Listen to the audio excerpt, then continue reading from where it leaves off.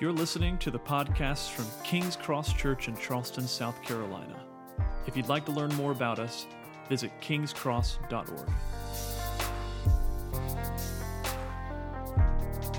All right, so we're in our fifth week number 5, walking through the series in the book of James, and most of y'all probably know this, but if you don't, there is actually an online study that you can use to kind of keep up with our text and what we're sharing on Sunday mornings, and you can just go to kingscross.org and click on Adult Discipleship, and if you hadn't started, that's okay. Tomorrow's a great time to start. This has been an incredibly crazy week for me. Last Tuesday afternoon, I was away from the house, away from the church, and I had my phone on silent, I think, or maybe I was on a phone call, and I looked down at my phone when I got finished and realized that I just had all these incoming texts coming from my family. I had missed calls, and they were calling to tell me on Tuesday afternoon, Daddy, come home quick, the house has flooded. And so I didn't quite go home then because immediately I just started sitting in my car just making phone calls to everybody I needed to make phone calls to get them over at the house to start taking care of stuff. And so within a few hours, our brand new floors, which we had just bought throughout the whole house, were basically destroyed. They were being ripped out in our house, and we had the Roto-Rooter guy come over, and he was unclogging the main line and got out the blockage. And then about 2 days later, so that was on Tuesday, 2 days later, our first floor is like concrete, and outside the house, when the water had dried up, I noticed that the front porch was still wet, and I was noticing that there was actually moving water out of my front porch. And so I called the Mount Pleasant Water Works, and I asked them what was going on, and they said, yeah, you're losing about 40 gallons an hour just on top of what you normally use. And so how did they know that? And they eventually sent me a report to where I could look at how many gallons of water I was losing by the hour that actually started at 7 p.m. on Tuesday afternoon. So how do they know that? Well, you know how they know that because you got a water meter outside your house, right? You got a water meter that can actually track whenever you want to know how much water you're using on an hourly basis. And so I don't think there is such thing as a word-o-meter. There's a water meter. I don't think there's such thing as a word-o-meter. I can't say it. But I think it'd be pretty cool if there was. I mean, wouldn't you? I mean, maybe you've never thought about this before, and maybe the only reason I'm thinking about this now is because I've been in James chapter 3 where we're talking about the tongue, and we're talking about why did God make mouths and give one to you. But I'm thinking, man, it'd be kind of cool to just think, how many words do I share during the day? I mean, how many words do I speak during the day? And it'd be really cool to be able to evaluate my days based on whether or not I have a good day or whether or not I have a bad day based on the amount of words that I say during the day, right? We looked at James 1 a few weeks ago, and it said, be quick to hear but slow to speak. I wonder if my days probably go better when I speak less versus they go worse when I speak more. So today, a few weeks ago, I spoke on James chapter 1, about the tongue and about being careful what we say and being slow to speak. And then again today, we're looking at it even more in depth about the words we speak and the tongue and how powerful it is. And you would think that this just must be providential.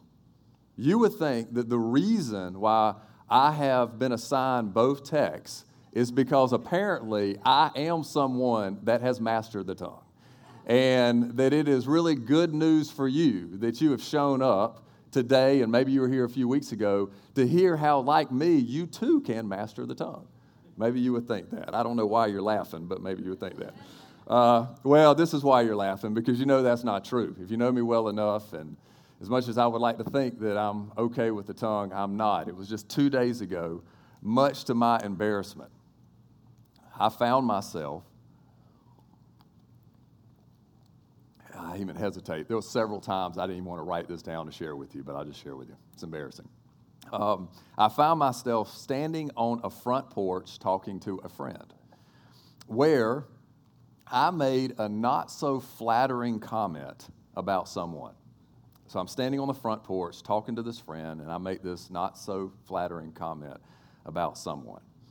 And I soon found out very shortly that the daughter of the person I made the comment about was listening on the Ring doorbell camera. Yeah, you know about those. She was listening to me talk about her mother while I was standing on the front porch. And so that is just, and there's more details to the story, and you can come up to ask me about it after the service, but it was a very embarrassing moment. And so I think that it is more accurate to say that these are my assigned texts because, as Brian Magner told me yesterday, the Lord may be trying to tell you something. So this sermon, really, welcome to the sermon that I'm preaching to myself, and I'm glad you're here to tag along. Some knowledge, though, that there's no such thing as a wordometer, but there are reports. So if you're interested in probably how many words you do speak during the course of the day, there's plenty of people that's done reports and written articles, and it's kind of all over the place. One report says that men actually speak 2,500 words a day. 2,500 words a day, which ironically is just short of the amount of words that are in this sermon text that I'm preaching this morning. So apparently you might think, man, we're going to be here all day. No, I can probably knock that out in about 20-something minutes. But men speak 2,500 words a day. And ladies, do you want to know how many words a day you speak? This particular report says 15,000. I don't make this stuff up. I just read it and share with you. In reality, though, there's other reports. If you're a lady, you can go to other reports and you can kind of get the information that you want to hear. And in reality, it's probably closer to 16,000 words a day for either gender. So we speak a lot of words during the day, possibly 16,000 words a day. But what if, and that is interesting stuff to know, but what if you were able to measure the percentage of your words that fit into various categories? All right, so it's one thing to measure the amount of words, but what if you were able to measure the type of words that you say by percentage, and to be able to say how much of these type of words do I speak during the course of the day? Like, what percentage of the words you spoke yesterday or even this morning lifted others up? Think about that. Just try to do a quick, evaluation of yesterday or even since this morning. What are the percentage of words that you have spoken that have lifted another person up? Or what percentage of the words that you have spoken yesterday or this morning that have cut others down? What if you were to measure what percentage of your words made others smile or even laugh? Or what percentage of your words, maybe yesterday or even this morning, that made others sad or even angry? Or what percentage of your words that you've spoken recently that were true? Or what percentage were lies? Or what percentage of your words even yesterday pointed people to God? Or what percentage turned people away from God? We get the feeling, and we're about to look at the text right now in James chapter 3, verses 1 through 12, that most words that most people say are used for no good. Most of the words that most people say, I believe James chapter 3 is saying, are actually used for no good. So let's look at the text. James 3, 1 through 12. If you got your Bibles, I encourage you to keep it open. If you don't, the text should be up on the screen. Not many of you should become teachers, my brothers, for you know that we who teach will be judged with greater strictness. For we all stumble in many ways. And if anyone does not stumble in what he says, he is a perfect man, able also to bridle his whole body. If we put bits into the mouths of horses so that they obey us, we guide their whole bodies as well. And look at the ships also. Though they are so large and are driven by strong winds, they are guided by a very small rudder wherever the will of the pilot directs. So also the tongue is a small member, yet it boasts of great things. How great a forest is set ablaze by such a small fire. And the tongue is a fire, a world of unrighteousness. The tongue is set among our members, staining the whole body, setting on fire the course of life, and set on fire by hell. For every kind of beast and bird, of reptile and sea creature can be tamed and has been tamed by mankind. But no human being can tame the tongue. It is a restless evil, which, by the way, I read recently that a reason that some may believe, and you maybe have heard this said before, it's not true, but heard it said before, is the tongue is like the strongest muscle in the body. It's actually not one muscle. I just recently learned it's comprised of about 8 muscles, but people say, the tongue's the strongest muscle in the body. Because this particular article said the reason people may believe that is because the tongue actually never gets tired. And I thought about that. I was like, wow, I've never thought about that. I mean, my body gets tired, but I don't think my tongue has ever gotten tired. Well, here in the text it says it is restless, and particularly it's a restless evil. It's full of deadly poison. With it we bless our Lord and Father, and with it we curse people who are made in the likeness of God. From the same mouth come blessing and cursing. My brothers, these things ought not to be. Does a spring pour forth from the same opening both fresh and salt water? Can a fig tree, my brothers, bear olives, or a grapevine produce figs? Neither can a salt pond yield fresh water. I remember a long time ago when I tried to look it up and I couldn't find it, but I remember either hearing or reading John Piper, pastor in Minneapolis, Minnesota, comment on the reason God made the phone and the airplane. I don't know if you ever thought about that God was the one that made the phone and the airplane, and he had a reason. You may have thought that Alexander Graham Bell invented the phone, or you may have thought that the Wright brothers invented the airplane. But just like in all things, God actually made the phone, and he actually made the airplane. Yes, he used people to do it, but God was the one ultimately that did it.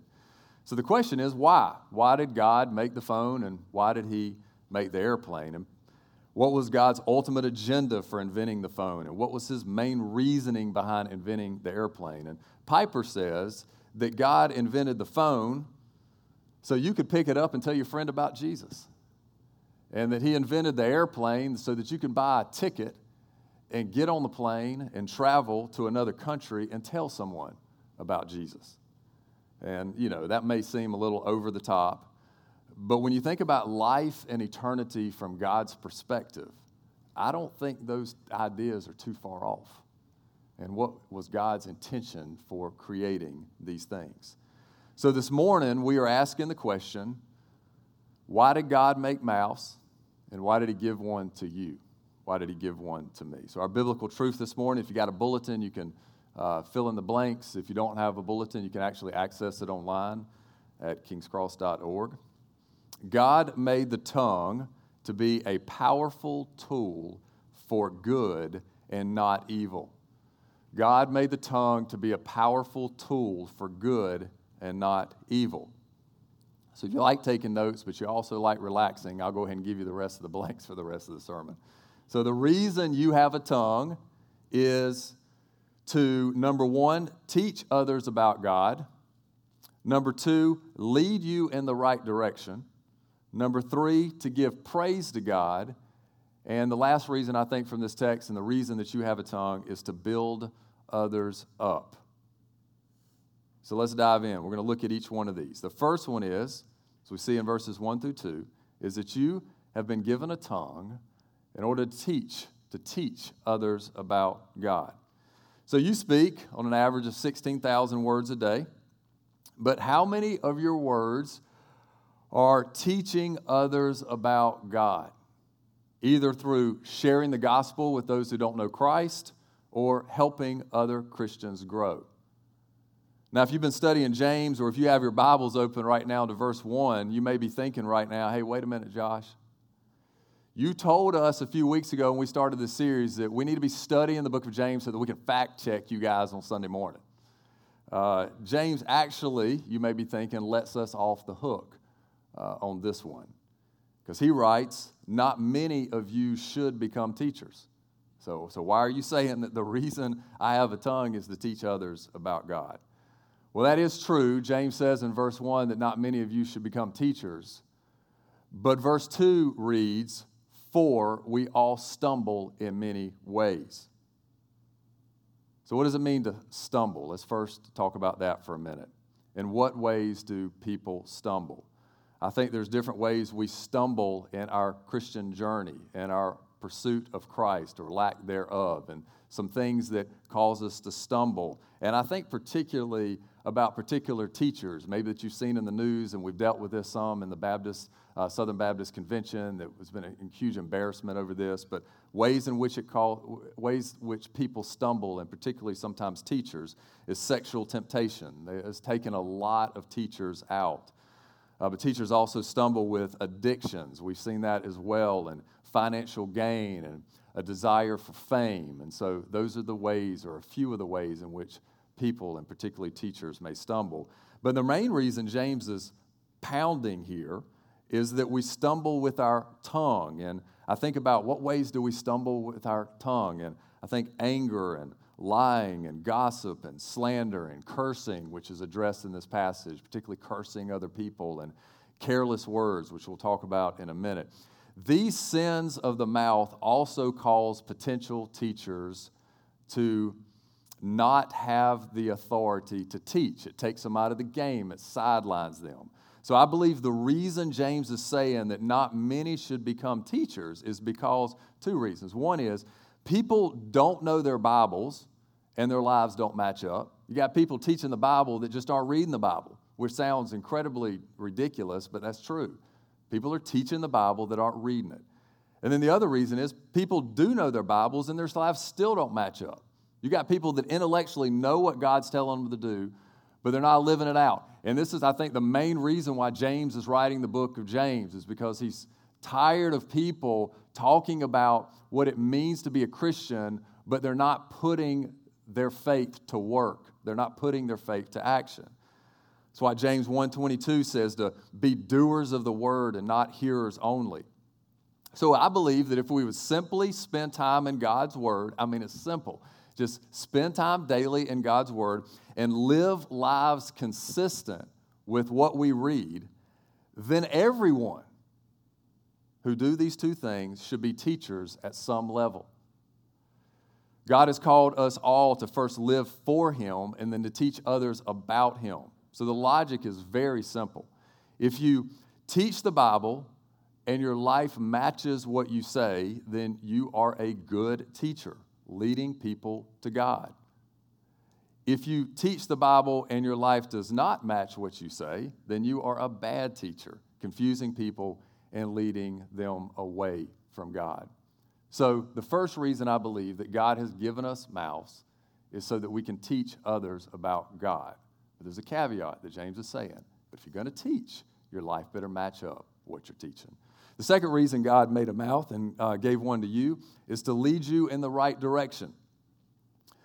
Nothing else, I don't think anybody can really argue with this, has destroyed marriages, ruined friendships, and launched even wars like the tongue. The right words can open up doors for the next moment, the next friendship, and the next business transaction. These opportunities can be opened up depending on what you say and how you say it. The right words can bring healing, like instant healing and instant reconciliation and restoration to relationships. But the wrong words can shut down conversations, can kill relationships, and end potential opportunities that you may have that would otherwise be good opportunities. For instance, just think about this. Where does the conversation end up when you're engaging in a conversation with someone? Where does it end up when you or they all of a sudden become rude?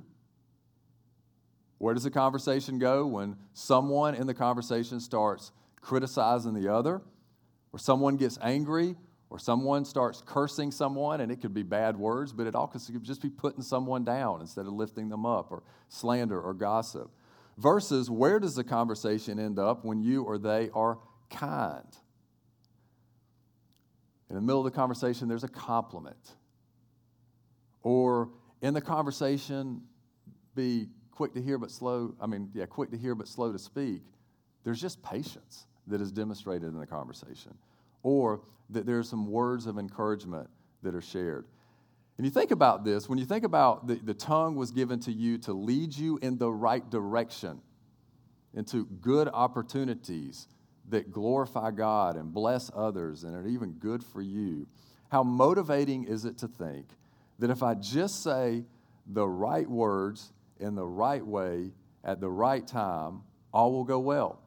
And so you look at this text in verses 3 through 5, just as a bit with a horse and a rudder with a ship, the tongue, as guided by the rider and the pilot, can lead you into good or bad opportunities. What you say in your conversation with others is crucial to what happens next in your next relationship and the next possibility or the next opportunity that's before you. So your tongue was given to you to lead you in the right direction. The number 3, the reason God made mouths and gave one to you is so that you can give praise to God. The tongue is constantly being used on a mission from hell to spread evil. Just look at verse 6. And the tongue is a fire, a world of unrighteousness. The tongue is set among our members, staining the whole body, setting on fire the entire course of life, and set on fire by hell. This is not the reason why God made the tongue, but this is the reason why, or this is what Satan does with the tongue, is that it's being used on mission from hell to spread evil, while it ought to be used to spread God's glory.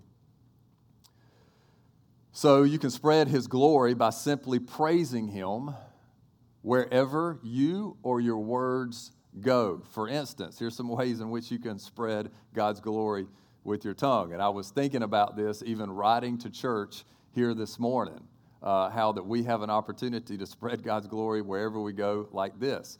When you're riding in your car by yourself, you can say, God, I just want to spread your glory up and down the interstate. In the car, when you were singing songs to God, so you got the worship music cranked up and you're just traveling. You're like, it's just me and God and I'm praising Him. Well, you're spreading His glory at 70 miles an hour, traveling down the interstate, just spreading His glory wherever you go. And I know that might be a silly example, but I think, man, you can cover a lot of ground. You know, if you're in the car listening to God's worship, just spreading God's glory wherever you go, but also in the conversations you have with people from this one to the next, from this one to the next, speaking highly of God and giving Him credit and giving Him praise. You're using His tongue to give praise to God and at the same time a witness to others. You can spread God's glory when you're speaking with someone, not only Christians, but non-Christians as well, as you share what God did in your life today or even yesterday. And then I like to think about praising God is also like not just spreading His glory, but also adding to His glory. You can add to His glory when you get up in the morning. My Grow group and I are reading a book right now, and I've never heard this term before, but I thought it was really cool. It's saying do a 7-Up exercise when you get up in the morning. It's just a 7-Up exercise. And so what you do is when you wake up, spend the first 7 minutes in prayer, and then you can get up. Now, for some of us, you might need a cup of coffee. And I was struggling a little bit to do it this morning, but I was able to do it. I was laid in bed for about 7 minutes, and I just thanked God, and I prayed, and then I was able to get up. But that's just a way in which in the morning you can actually just add to His glory. Now, in one sense, God is glorious regardless of whether or not you're speaking into His glory or not. I get that. But you get to be, instead of the rocks crying out, you get to be a person made in God's image, adding to His glory in that moment. And you can also add to His glory throughout the day. You can actually have an actual verbal conversation with God where you can say, God, in this moment, I'm not really doing anything, so I just want to add to your glory. Lord Jesus, you are holy, you are good, you are loving, and I just want to add to your glory by thanking you for this and that. I mean, just think about the significance of your day when you think, what did I do yesterday? Was the day, did I really accomplish anything? I mean, how monumental and incredible it is just to think of your day and think, you know what, I might not have got a lot done, but I spent that time in prayer to God, and I just spent some time adding to His glory, and I spent some time spreading His glory. I mean, do you think God is looking at you and saying you had a worthless day? No, He's looking at you and He's saying, you're doing exactly what I created you to do. you're using your tongue exactly how I created it and why I gave it to you. It's the most significant thing you can do all day is to spend time and praise to God, spreading his glory and adding to his fame. So the fourth reason that God made the tongue and gave one to you is to build others up. So many times our words put others down and can radically alter their lives for the worse. We know this to be true, whether you've been someone that's done that or particularly if you've been someone that has experienced that. The saying that we're all very familiar with, sticks and stones may break my bones, but words will never hurt me, is clearly a lie because we all know all too well that words really do hurt. So if you've been negatively spoken to in such a way, either by the words or the tone, that they have deeply wounded you, you may have tried, this may have happened to you and you've tried to ignore it, but so often than not, and I know that this has happened to you, you've probably experienced this, that the pain 5, 10, 20, or even 50 years later sometimes can still be there. You can see the person, you can hear the person that spoke negatively towards you and about you, and it's just a wound that's so hard to heal. The gospel can heal that. That's why Jesus came to die to heal that. But sometimes those circumstances and the consequences of those actions still come back in our memories and they still hurt. So how can you keep from being that person to someone else? How can you keep from being the person that instead of tearing others down, that actually build others up? God has called us to continually build others up by actually giving grace to those who hear. I know it's maybe a strange concept that actually I can give grace to those who hear. We're talking about biblical, God-given grace. Doesn't that just come from God? It does, but God uses us as his agents to spread not only his glory, but also his grace. He has brought you to himself, yes, for yourself, but he's also brought you to himself for others as well. And so God is committed to use you to give grace to others who hear the words that come out of your mouth. Ephesians 4:29 says this, "Let no corrupting talk come out of your mouths, but only such as is good for building up, as it fits the occasion, that it may give grace to those who hear." That's incredible to think that we actually have that privilege and opportunity and even power. But sometimes, and this is the problem, our self-absorption, our focus on ourselves, causes us not to care about others, and as a result, we work to put them down in order to feel better about ourselves. I mean, I've done this, right? At least I've thought this, and sometimes I think I've said this, like to make some kind of comment or think some kind of thought about someone else so I can feel better about myself. That's not what God has called us to do. He's called us to build others up, and that should be our primary intent. So how do you keep from putting others down either through your words or your silence?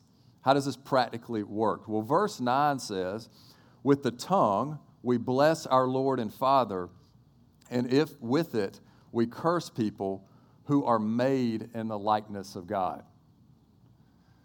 We bless, we praise God, but we curse people who are made in the likeness of God. I believe that what you say comes from what you think, and what you think comes from how you see. We'll say that again. I believe that what you and I say comes from what we think, and what we think comes from how we see. So therefore, if we're going to be someone that builds people up instead of tearing them down, we've got to see differently. We've got to see people as Christ sees people. 2 Corinthians 5, Paul is talking about the change that happens within us, and I think it's in verse 16. He says that we no longer see people the way that, we no longer see Christ as we once did, that we see him differently. And now not only do we see him differently when we become Christians, but we're called to see people differently as well. C.S. Lewis is an author. He's now in heaven. He spoke of this in a volume of sermons that were put together in a book called The Weight of Glory. And one of the things he says in one of his sermons is this: it is a serious thing to live in a society of possible gods and goddesses.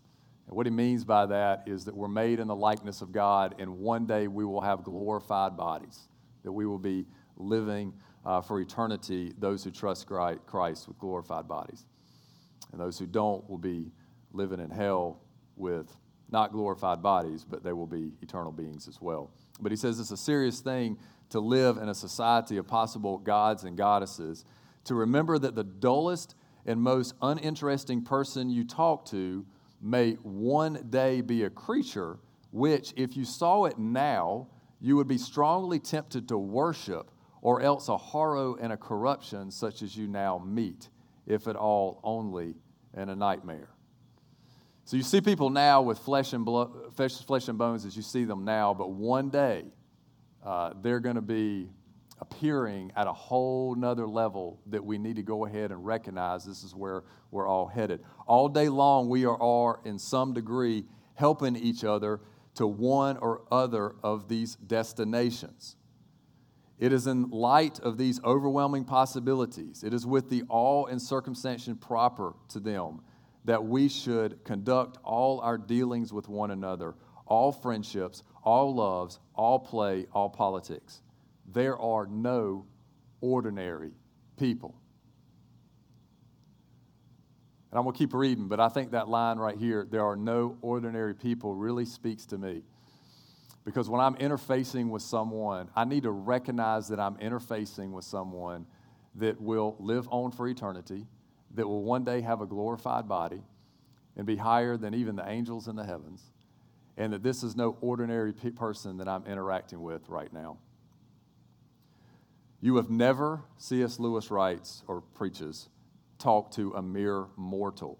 It is immortals whom we joke with and work with, marry, snub, and exploit, immortal horrors or everlasting splendors. This does not mean that we are to be perpetually solemn. We must play, but our merriment must be of that kind which exists between people who have from the outset taken each other seriously. No flippancy, no superiority, no presumption. And our charity must be real and costly love.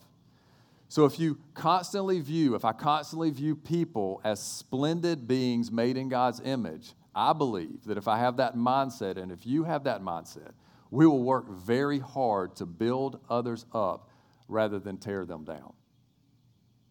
Because we'll realize that in this moment, we're not in the presence of a mere ordinary person. So the conclusion that I have, I want to share a few thoughts with you this morning with why God made the tongue and gave one to you, are this. I got several things I just want to share, and then we'll be done. The first is the words you speak are your imprint on the world. The words you and I speak are our imprint on the world. The 16,000 words you speak a day determine how people perceive you, and if you are a Christian, how they perceive God. Your words determine what kind of impact, good or evil, you will have on those around you. Second thing is that God hates hypocrisy. He hates it. He hates it when people's doctrine does not line up with their practice. What they say they believe does not line up with what they do.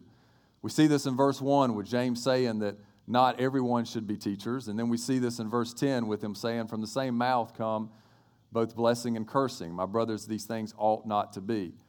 Hypocrisy ruins a profession's Christian's witness, and it might even reveal that that person's not even a Christian. The third thing I want to end with is that Jesus took your place.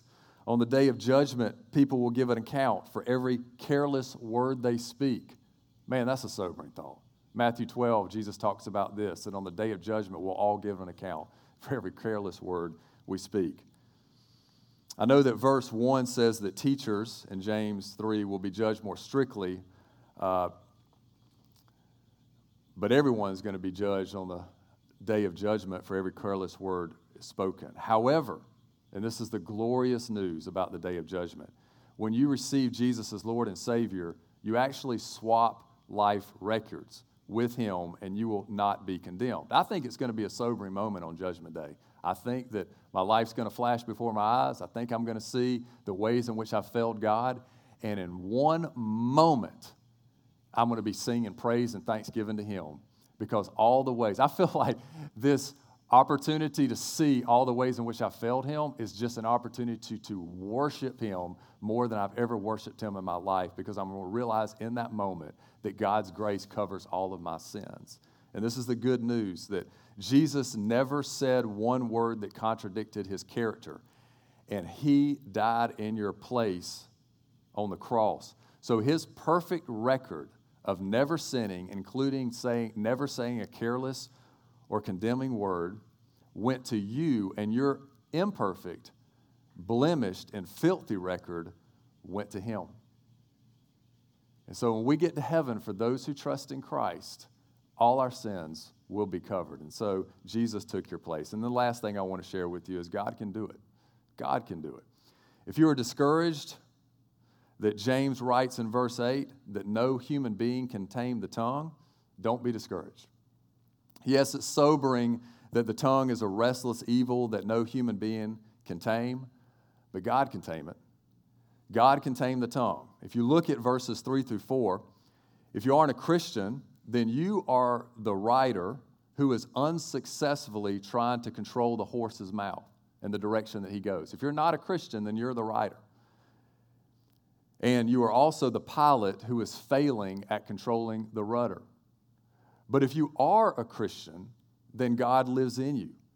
God is now the rider on the horse who controls the bit, and God is the pilot in the ship who's controlling the rudder.